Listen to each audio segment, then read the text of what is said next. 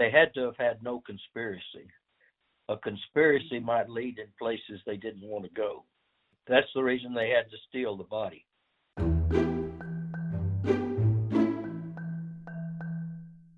Welcome back to Plausible, a podcast where you, the jury, dive with us into the discovery of things having the appearance of truth or reason. Plausibility gives space not for what you already know, but for the outliers, conjectures, the unexplained history, the crazy-sounding, hard-to-believe, but true. We are spending Season 1 discussing the assassination of President John F. Kennedy. Today, I have the privilege of speaking with Mr. Jens Hansen, who joined us for our last interview, and Mr. Gary Shaw, who co-wrote Conspiracy of Silence, and JFK Has Been Shot, with Mr. Hansen and Dr. Charles Crenshaw. Jens Hansen has a bachelor's degree in history and was a longtime friend of Dr. Charles Crenshaw. He is also a writer and was the one who brought the idea to Dr. Crenshaw to finally write down his testimony of all the things he experienced regarding President Kennedy's assassination. Gary Shaw is a retired architect who has been researching the JFK assassination for decades. He is the co-founder of the JFK Assassination Information Center in Dallas and former director of the Assassination Archives and Research Center in Washington, D.C. Mr. Shaw is one of the leading experts on the assassination and has done an incredible amount of research.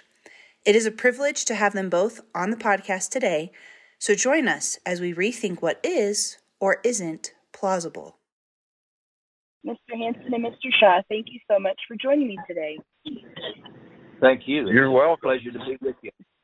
One of the things that occurred to me after I released this podcast, because I wanted to release it on November 22nd and worked hard to get it out this year, is that I realized that I'm 35 years old. So I released it on my 35th year, and JFK was the 35th president. So it's just a cool coincidence that makes it more memorable for me. And also, if I hadn't released it now, I probably wouldn't be able to get connected to you two, which I'm very thankful for. So with that being said, I wanted to ask both of you where you were when the assassination of President Kennedy occurred in 1963. Go ahead, Jens. No, you go first, Gary. Well, it's real simple with me. I had gone home from work. I lived about 60 miles from Dallas, and for lunch. And my wife always watched As the World Turns, and I was eating a sandwich watching As the World Turns when Walter Cronkite came on and announced the shooting. And the rest is, of course, is history. I was in high school when Kennedy was shot, and I was between two classes and heard that Kennedy had been shot and had actually expired. So that's where I was when the president was shot. Right.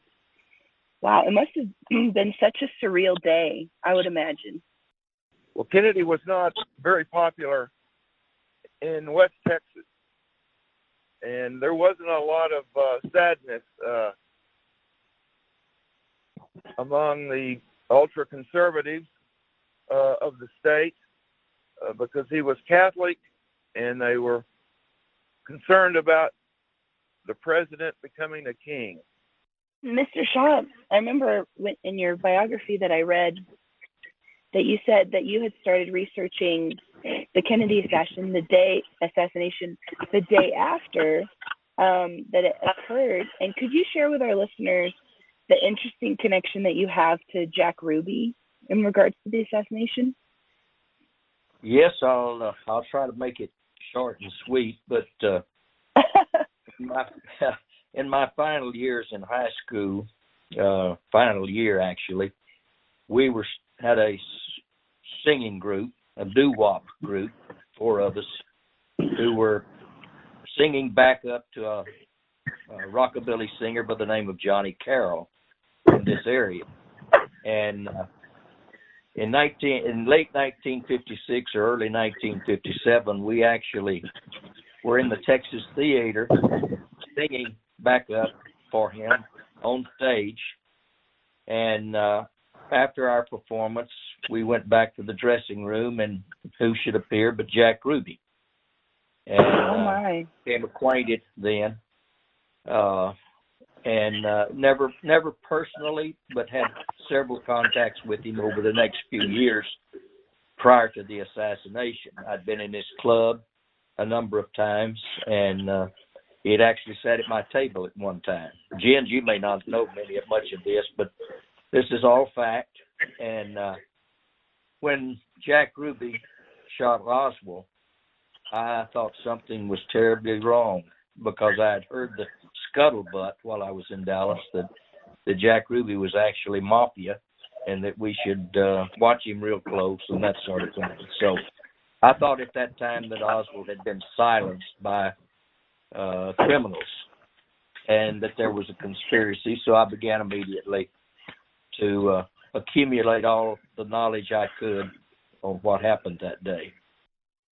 I think the fact that you met him in person is just an incredible part of your connection to the whole story. Well, it was providential, I guess, or coincidental, or whatever you want to call it. It certainly affected my life from that time to now. I might mention real quickly at this time that at the time Oswald was shot by Ruby, I thought that it was an attempt to silence him.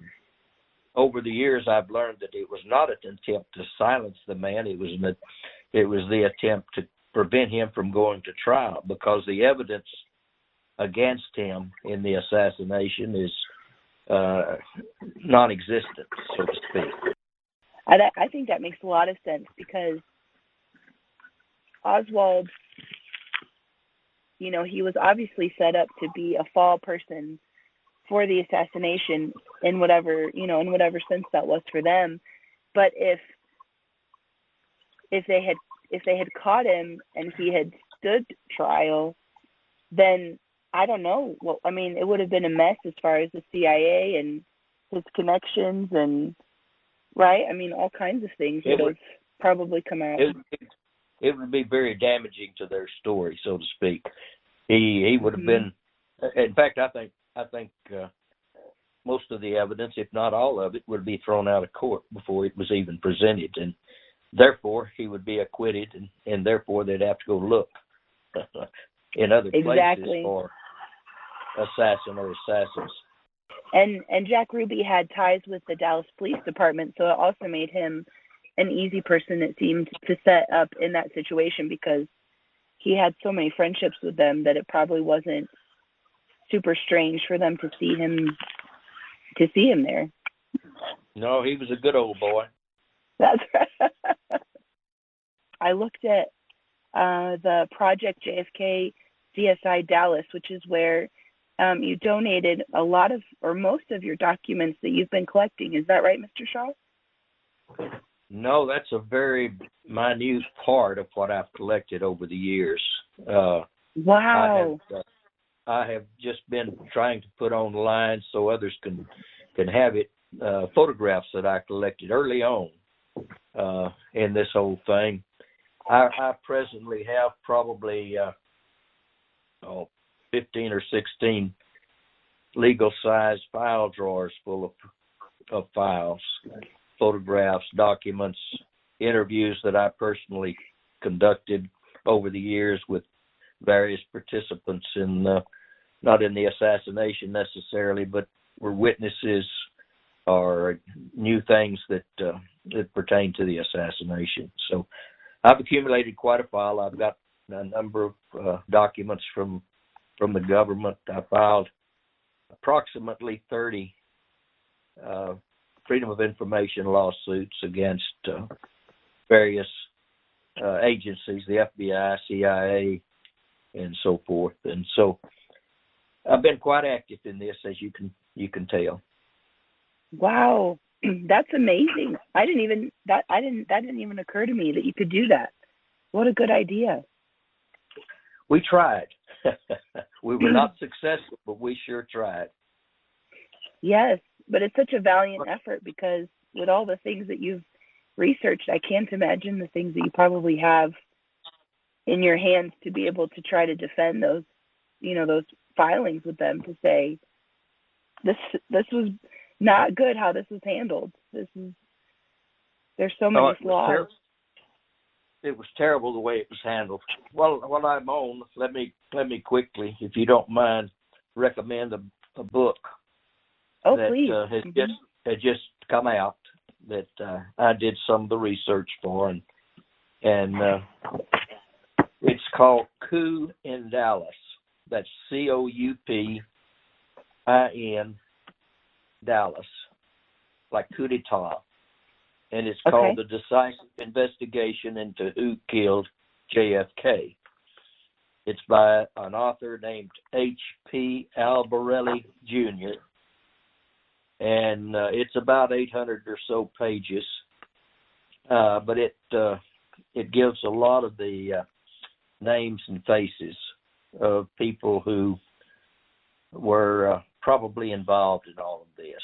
And it's a difficult read, but if anybody is listening who wants to see exactly where this thing appears to lead, this is probably the most recent book on that subject. So I'll just give you the blurb that's on the back cover that I did for the book. Great. And this will give you some idea.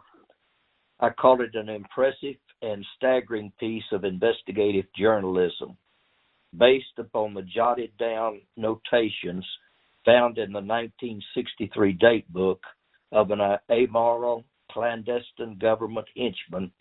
We now know the identities of some of the planners and perpetrators of the crime of the century. So I think you'll find it enlightening, and your listener may also. Wow. Well, I will definitely be buying that book. Okay. Gosh, that sounds fantastic. And also for our listeners, you can visit projectjfk.com. That's where a lot of these photographs that Mr. Shaw was referring to that he gave to the JFK CSI project is online there, so you can see them. For you, Mr. Shaw, with all of these interviews you've done over the years, the stuff that you've put in this book, what are some of the things that enlightened you most or surprised you the most in the things that you've collected and researched? Well, probably the most exciting, I would say, and not so much surprising, is that another one of those providential encounters or coincidental encounters was that I ran into a lady who was taking a moving picture of the assassination from the opposite side of the street from Abraham Zapruder. Most people know that Abraham Zapruder was at the right front of the presidential limousine as the assassination occurred. If you look at his film, you'll see a lady in an overcoat with a scarf on across the street, also taking a movie. And no one had ever found her. Well, we stumbled into each other, and she told me You are kidding me. No, I'm not. And she told me the whole story. And most people, this has been a buried story. I gave it to the investigators for the House Select Committee on Assassinations, and they did nothing with it, among other things that I gave them. But this was particularly intriguing. This young lady was not quite 18 years old at the time, but she was a performer, a singer, and she had been hired with her parents' permission to sing at the Colony Club, which was right next door to Jack Ruby's Carousel Club there in Dallas. And one evening, she was at the club, and she was actually went next door to visit with the girls who were performing. These were strippers, of course, who were performing next door to the Colony Club. She knew all of them, and she was introduced by Jack Ruby to Lee Oswald of the CIA. That was a staggering piece, but the main thing is that she went down into Dealey Plaza because that was the only place she could get a clear shot of the limousine because of the crowd. and she was taking the movie as the president turned onto Elm Street and came down the incline on Elm Street into Dealey Plaza. Filmed the whole thing. And she went back, and they didn't open up over the weekend, so she didn't show up until Monday. And as she got there Monday, after the assassination and after Oswald was shot, two men approached her, men in suits, and identified themselves as some government agent. She's conflicted about whether it was FBI, CIA, Secret Service, or whatever. Scared her to death, of course, and they said they understood she took a film of the assassination. She said that she did, and that she had not yet developed it. And they said, well, if you'll let us have it, we'll develop it, bring your original back to you, and we'll have this as part of our investigation. That's the last she ever heard of her film. Oh, it man. disappeared and has not been seen to this day. Yeah. One of the great mysteries. Man, and can you imagine what insight we would have if we had that film from that side of the plaza? That would be incredibly helpful. Well, it would show the sixth floor window. It would show all of the people on the so-called grassy knoll. It would show activities that probably they do not want to be exposed. And it would be a very damaging to their lone gunman, single bullet theory assassination. It sure would. It sure would. And that's a good segue into one of the overlapping commonalities that I've observed from both of you, just in reading the books and talking with you and watching the research or the interviews that you've done, is both of your suspicion of the Secret Service, the men in suits, like you mentioned. So, Mr. Hansen, I was going to ask you, what failures or roles do you think that the Secret Service, these men in suits, played in the assassination? Well, as I mentioned in our other podcast, they ushered the president's body out of Parkland, and failed to allow Dr. Rose to conduct an autopsy.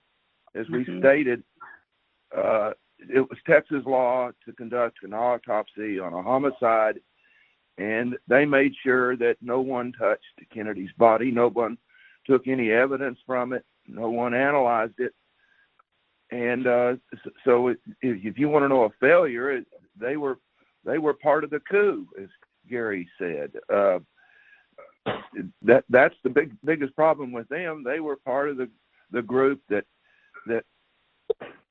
refused to allow the American people to know what happened to their president.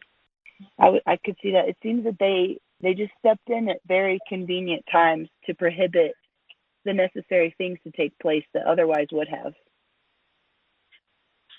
That's correct. And I want to say that when Chuck and I decided to initially started this project, I told him that there's only one person I know who knows enough to join us on this, and it's Gary Shaw.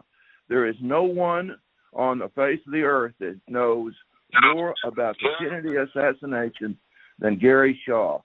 And when you read the book, you'll find out why Chuck and I wanted him to write at least half of it. So I think that should be said so people will know that he is the foremost expert. Thank you, Jens. But that's probably a debatable subject. What do I think about the Secret Service? Yes, sir. Is that basically what they did? Is they absconded with the primary evidence in a homicide, which is the body, and they took it by force illegally out of the state of Texas and out of Texas authorities' hands, and took it to the military hospital in Bethesda, Maryland, actually just outside of Washington, and performed a butcher butchery job on the president by men who had never done a forensic pathologist report or autopsy before in their lives, and not for a gunshot victim. And they so distorted the evidence that it's it wouldn't be advisable to try to put that in front of a jury and convict Lee Oswald. Right. And Dr. Hume burned his autopsy notes. Is that correct? That's correct. Put them in his fireplace, he said, because they had blood on them. Well, the autopsy face sheet did continue to exist and is in the National Archives right now. It also has blood on it, but he didn't destroy it. It's an amazing thing. He rewrote his autopsy notes. Oh my goodness. I mean, I'm sure that it would be hard to forget some of the things that you saw, but that seems pretty convenient, because I cannot imagine any doctor burning anything that's regarding someone as important as the President of the United States.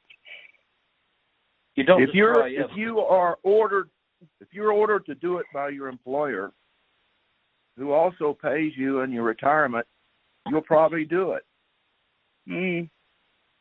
The one thing you learn in the military is you take orders. And they were ordered.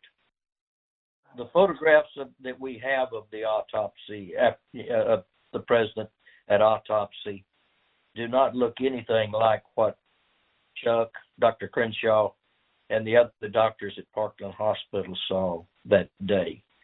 They were completely altered in some manner between Dallas and Bethesda Hospital.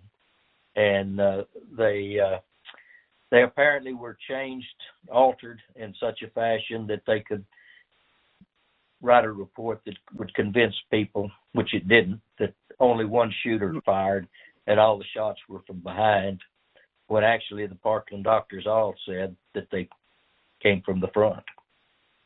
You can't have Oswald unless he's good at banking a shot off the triple underpass. You can't have a shot from the front, from the Oswald window. Exactly. That's right. And they had to have that narrative continue sort of for the same reason that you're talking about with Oswald, that if there was any other shooter besides him, or if it came from another direction, then they can't pin it all on him. I mean, is that kind of the main drive, do you think, behind all of this? Yeah, that's the main thrust of it, is that they had to have had no conspiracy. A conspiracy might lead in places they didn't want to go. Yeah, because it just seems like such a lot of work to fight that battle at the hospital, having the Secret Service be aggressive towards Dr. Rose so that they can take his body, do the autopsy, make his body look a certain way so that it fits the mold of the story, get a photographer to take those photos that are the ones that you had shown Dr. Crenshaw.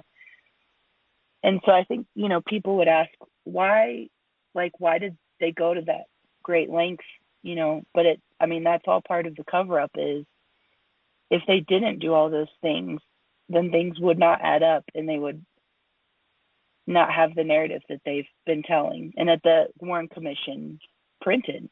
Is that right? That's right. That's the reason they had to steal the body. It was the primary evidence in a homicide, and they stole it, altered the wounds, and the rest, of course, is history. Right. We should remind everyone that when they took that body out of Parkland Hospital, the president had a hole in the back of his head about the size of a little larger than a golf ball, where that bullet exited and blew his brains all over the back of the car and onto the street. And every doctor in that room saw that hole in the back of his head. and many of them agreed that it was there with Dr. Crenshaw. That's what they were trying to hide. Don't you agree, Gary? Exactly. It blew out the back of his head with such force that the motorcycle patrolman, which was an old Cleveland boy, that was riding on the left rear, was hit with such force he thought himself that he himself had been struck by a bullet. And you're right, Mr. Hansen. When the shot came, I think when I've watched the Zapruder film countless times, and I feel like it's just common sense, even when you watch it, that the way Kennedy's body reacts to the shot, just in common sense, looks like it came from the front. So I don't know at what point they had to decide we have to keep this, a narrative that it only came from the sixth floor, or do you think they already went into the assassination with that plan? Like, this is our guy, it has to be from the sixth floor, no matter what happens to anybody else, no matter what happens to a motorcycle rider or to the young man, James Tague, that was, hit by the fragments on the street. You've heard that saying, that's our story and we're sticking with it. Right. That's what they did with this story about Oswald. And they were going to do whatever was necessary to perpetuate that story, even all the way to the halls of Congress. They were not going to change it, because the minute they changed it, the minute they let any evidence in that showed a shot from the front, I told you, this all comes unraveled, and you don't know where it would end up. So I think Gary would probably agree that was their story. They were going to stick with it no matter what they had to do. This is in my opinion, and I think that the plan was to kill Oswald before he got out of the Texas School Book Depository. They didn't do that. And therefore it opened the door up to all of this other stuff that took place. Had they have killed him in the School Book Depository, we got the little commie nut and he's dead, case closed. But it didn't happen that way. Oh, that's so interesting. That would make a lot of sense. Then it wouldn't have even been an issue if they, as far as the public's knowledge of anything. Right. That's right.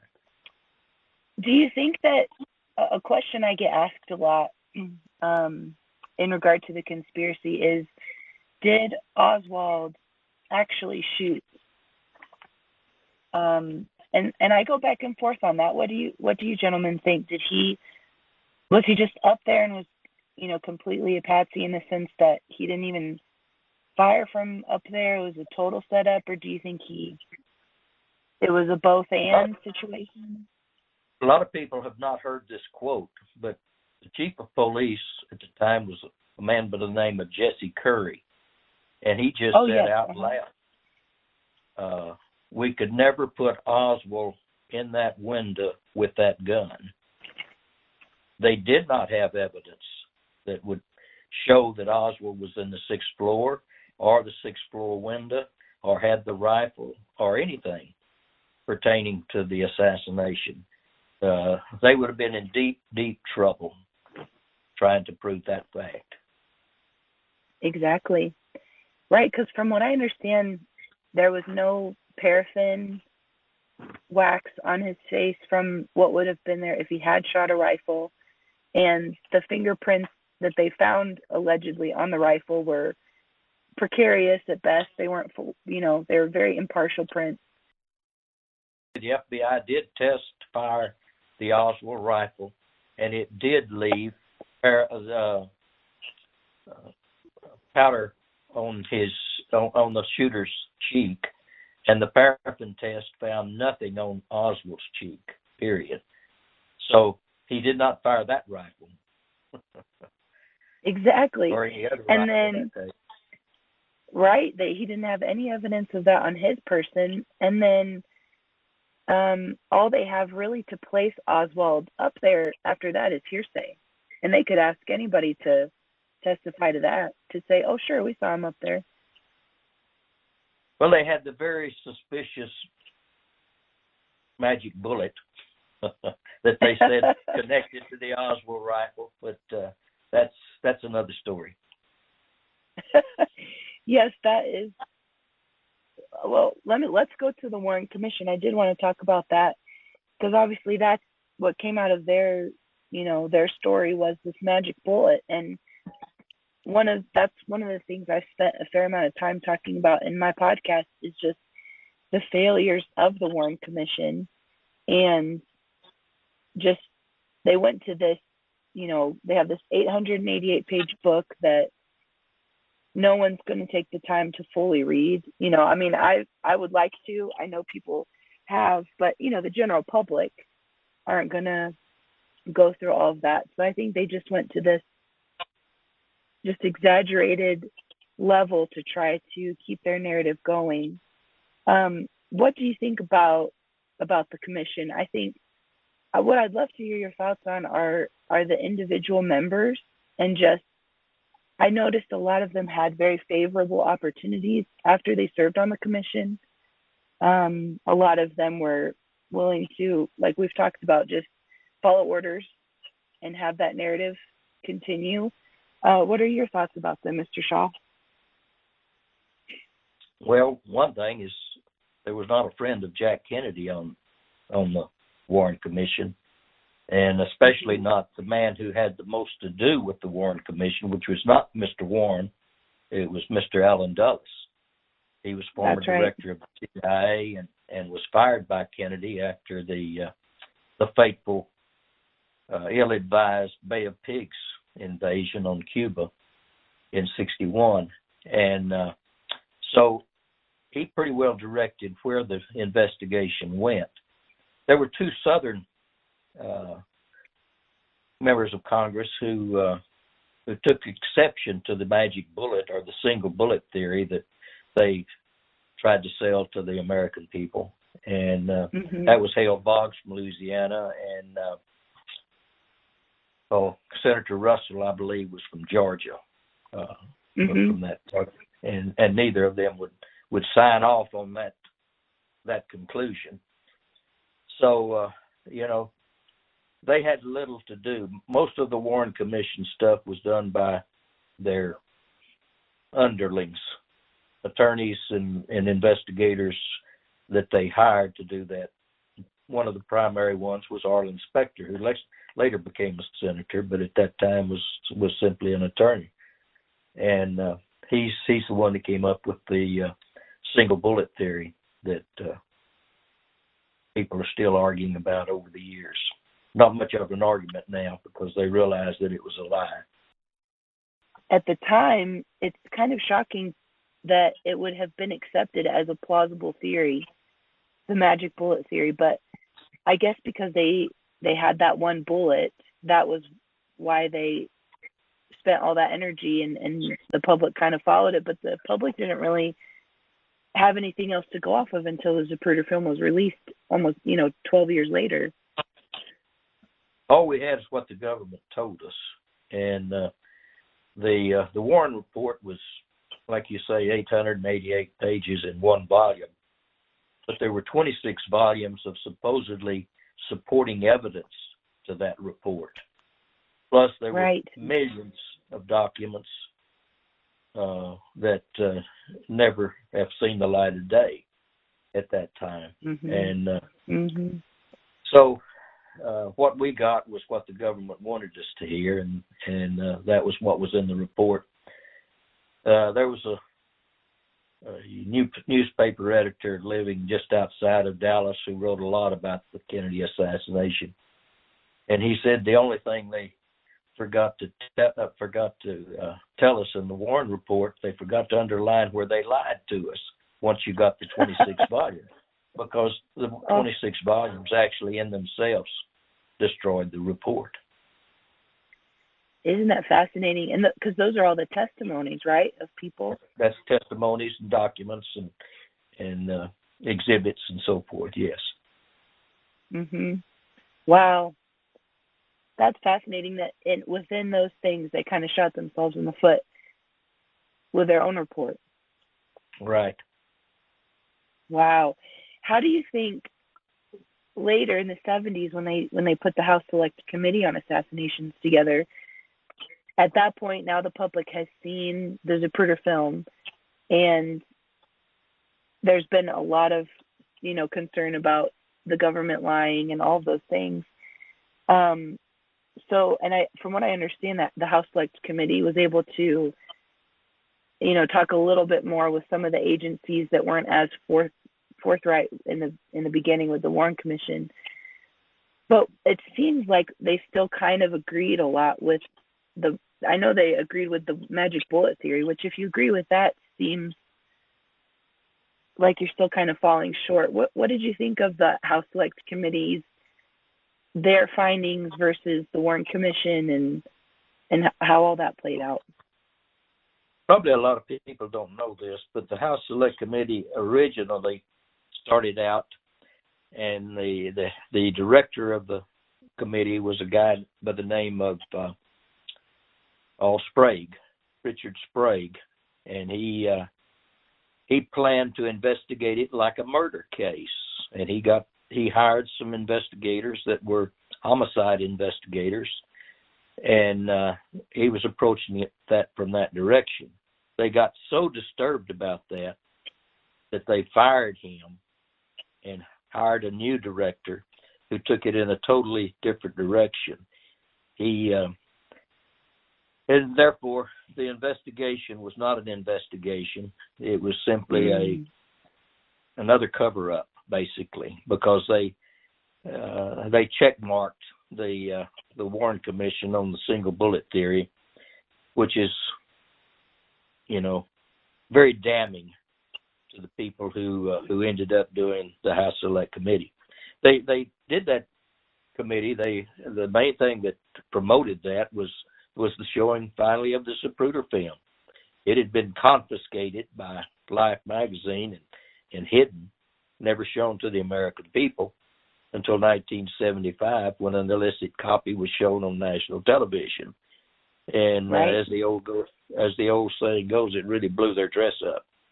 And they had to start looking at it. The American people were saying, "Hey, we need to know more about this."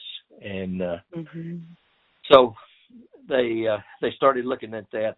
The violent head movement of the president after the shot hit him is backwards and to the left with tremendous force, the force that you would expect to get from a bullet to a skull.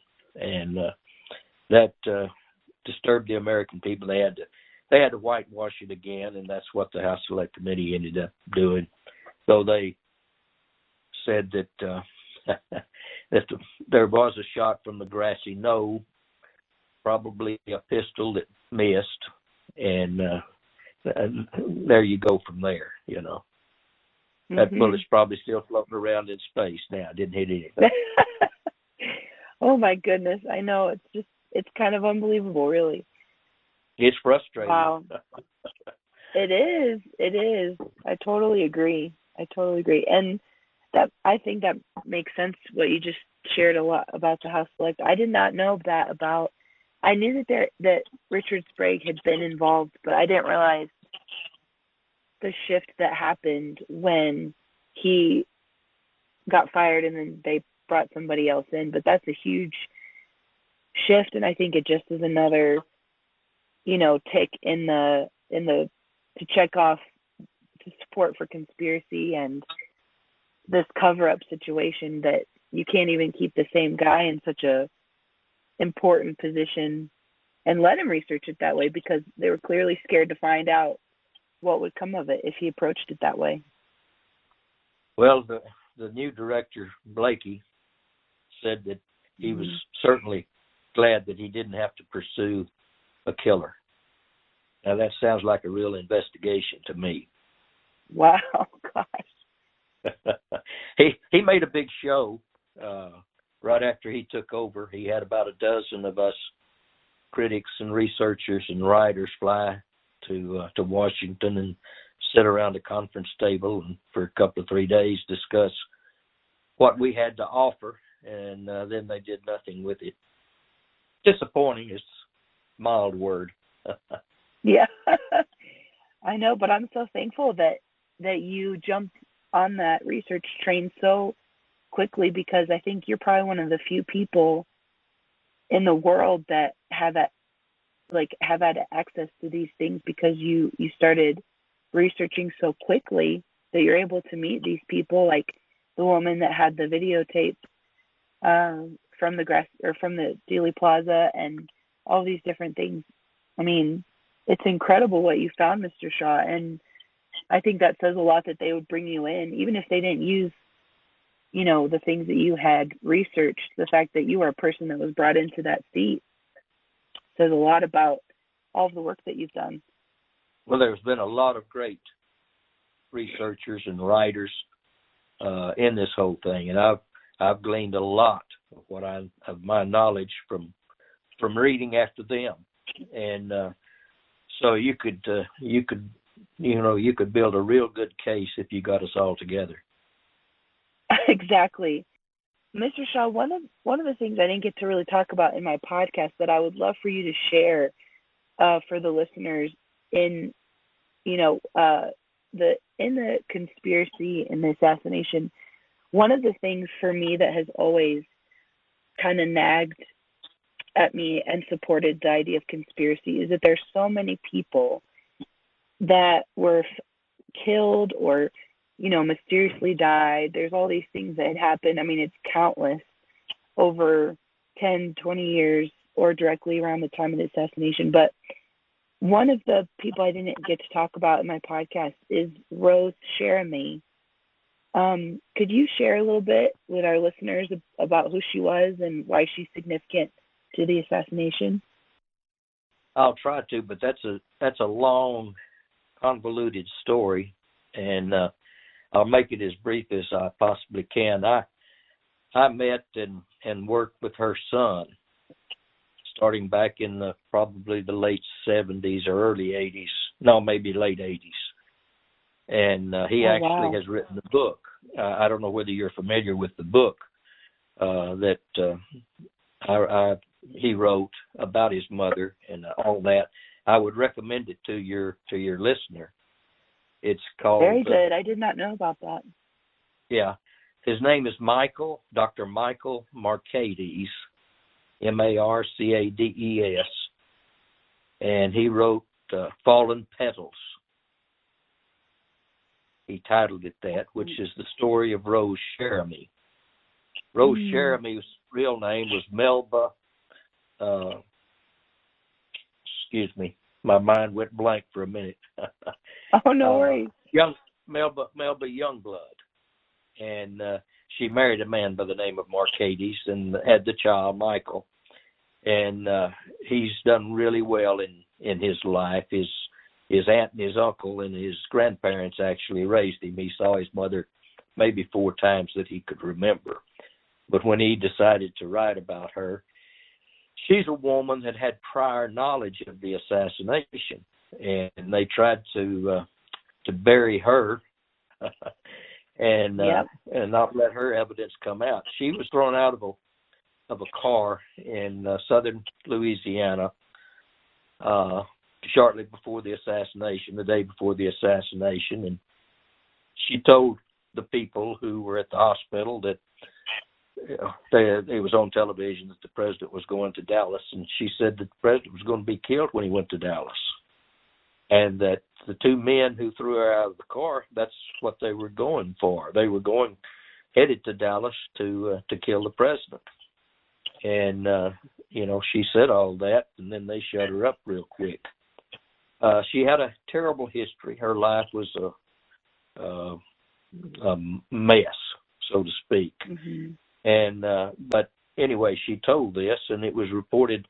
One of the officers that interviewed her called the Dallas police after Oswald was arrested and told them the story, and they said, "Forget it, we've got our man."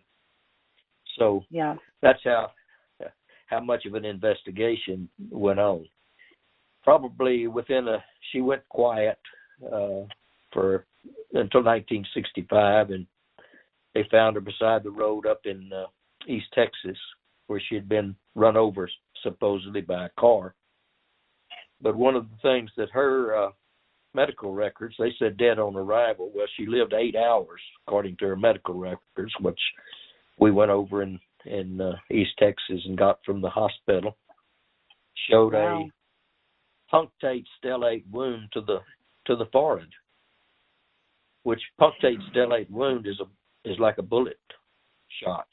It's when you hold the gun next to the skin of a skull, and when you fire it, it blows the skin out in a star shape or a stellate shape, and it's obvious that that's what happened to her, that she was murdered in 1965.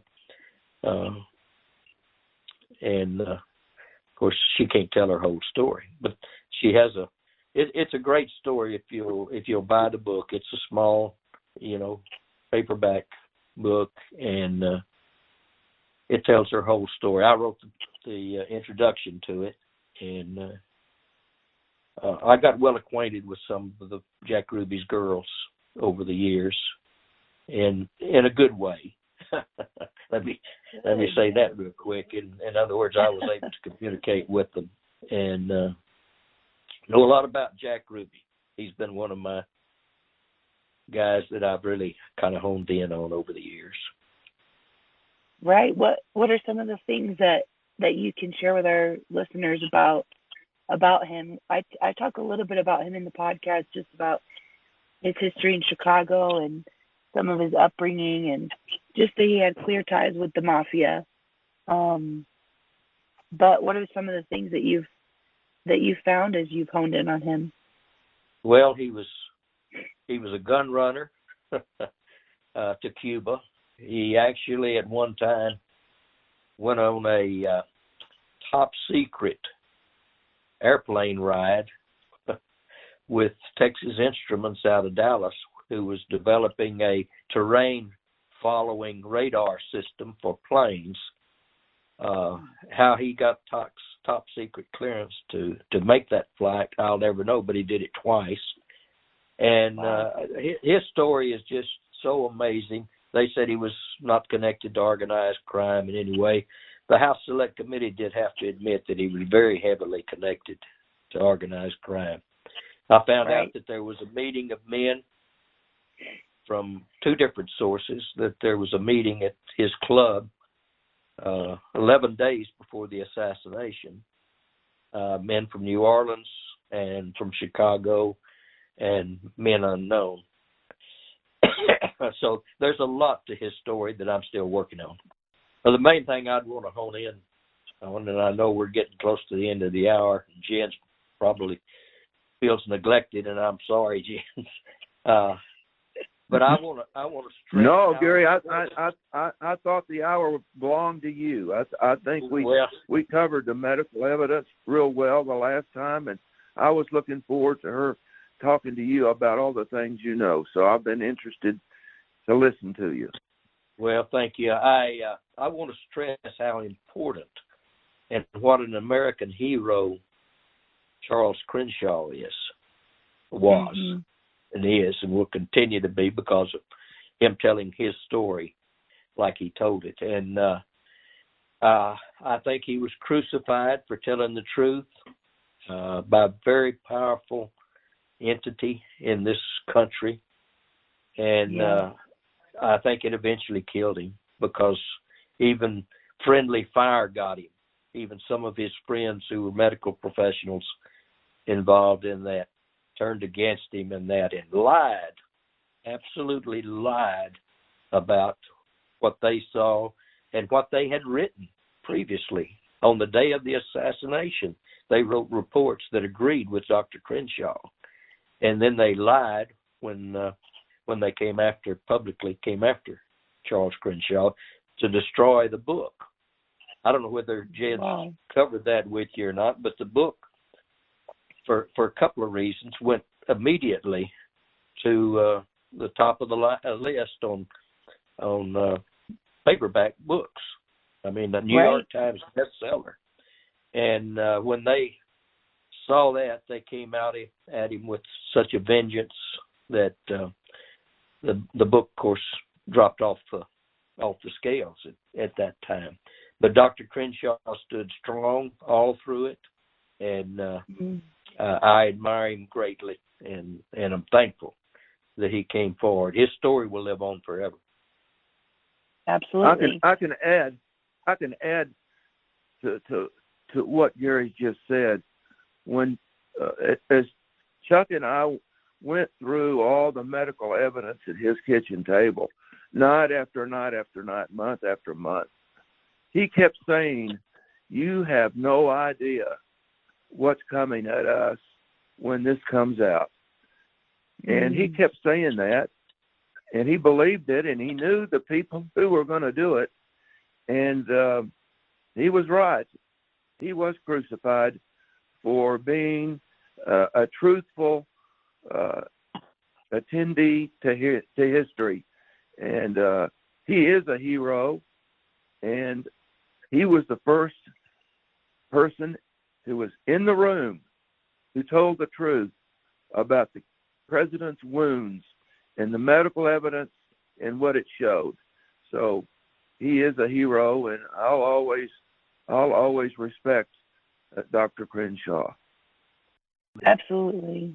Thank you guys so much for giving time today. This has just been fascinating. I'm so excited for my listeners to just continue to hear, and we'll be checking out these books that you mentioned, Mr. Shaw, and we'll be looking out for your book on Jack Ruby or anything that you come out with in the future. Okay. Thank you for having us on. I appreciate it, and my very best to you. Thank you. You too. Thank you very much. Yes, thank you, Mr. Hansen. Appreciate you connecting us.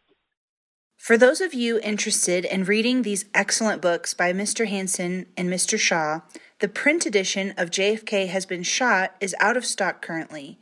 Amazon is offering some used copies through their third-party vendors, and I got my copy on the Thrift Books app. The ebook can be purchased on Amazon, Nook, Kobo, iBooks, and other ebook platforms. The audiobook is also available on all vendor sites. We would love to see an uptick in demand for these books so they can go back to print.